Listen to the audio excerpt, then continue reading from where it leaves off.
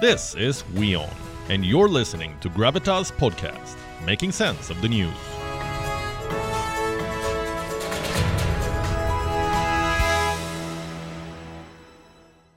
China is suffering from a problem. It's called premature aging. It's a problem that skincare products cannot fix. Desperate policies cannot fix. Crying over China's emotionally starved history cannot fix this either. The hard truth is that China's population is declining. We told you this was coming. We told you last week that some grim numbers will be published soon. And they are out. China's National Bureau of Statistics has said that the country ended 2022 with 1.411 billion people. This is as opposed to 1.412 a year earlier. That's 2021. It's a classic case of population decline, of deaths outnumbering the births, paving the way for the old to outnumber the youth and pensioners to outnumber the workers. This, my friends, is demographic decline. And for China, it means disaster. It's a disaster that has struck for the first time since 1961. You see, a lot has changed for China in these last 6 decades. Its economy has opened up. China has monetized its demography, harnessed its demographic dividend, even made itself the world's factory and a consumer-led economy.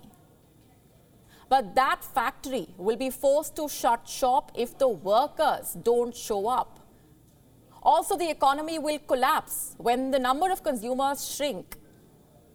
And who knows this better than China? A quarter of its population will be 60 years old by 2030. We are talking about a little over 10 years from now. And it's a writing on the wall for the Chinese Communist Party. It reads, China will get older before it gets where it wants to. I'm talking about China's 2 centenary goals, or Liang Ge Yebai Nian. China wanted to be the world leader by 2049, become a great modern socialist country. This pledge was taken by the Communist Party in 2012. Well, guess what? A decade on, China realizes it may perish before it arrives, and this is China's punishment. The Communist Party is paying the price for its soulless and heartless One China policy. It was implemented in the year 1979, and it normalized forced sterilizations, abortions. The policy was implemented with rigorous punitive actions. The people of China were denied a sibling, an uncle, an aunt. It was a cruel and unprecedented experiment. Never had any empire imposed such a policy with such strong punitive measures. So why did China? Well, because the welfare state knew that it was fooling the people.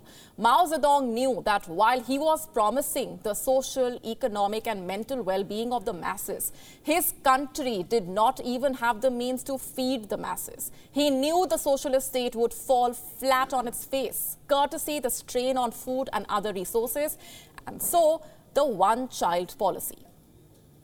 Now, some analysts believe that the policy prevented 400 million births. Also, China lost out on demographic growth, and now the ghost of China's past has come to haunt the Chinese Communist Party and burn the dragon's dream, the dream economic project. Today, the Chinese dictator Xi Jinping and his men are staring at a shrinking population. What does this demographic decline really mean for China? It means an economic scare. Parts of China are already witnessing pension deficits. In 13 of China's 31 provincial level jurisdictions, people aged 60 and above account for more than a fifth of the population.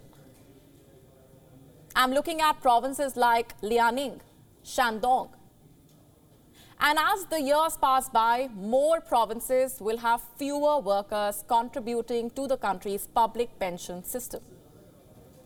The payout will outweigh the contribution. The Chinese Academy of Sciences believes that the country's urban state pension fund will run out of money by the year 2035. Top this with the scarcity of the healthcare workers, nurses, and the downturn in the economy. The Chinese economy is already suffering because of a more recent disastrous policy, zero COVID. The country has recorded its slowest growth in decades, expanding just 3% in 2022 as opposed to 8.1% in 2021. The economy will not rebound if there are not enough people to drive this growth.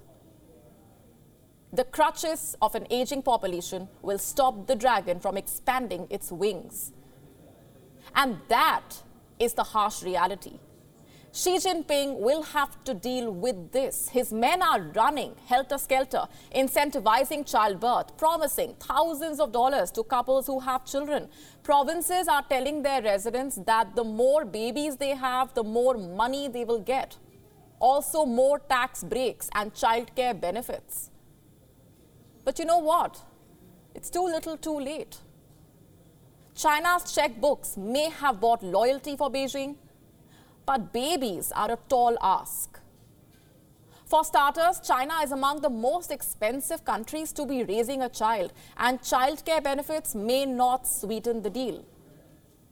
Also, after you have forced the population to believe that one child per couple is the ideal family, you cannot wake up one day and turn your population into a breeding farm.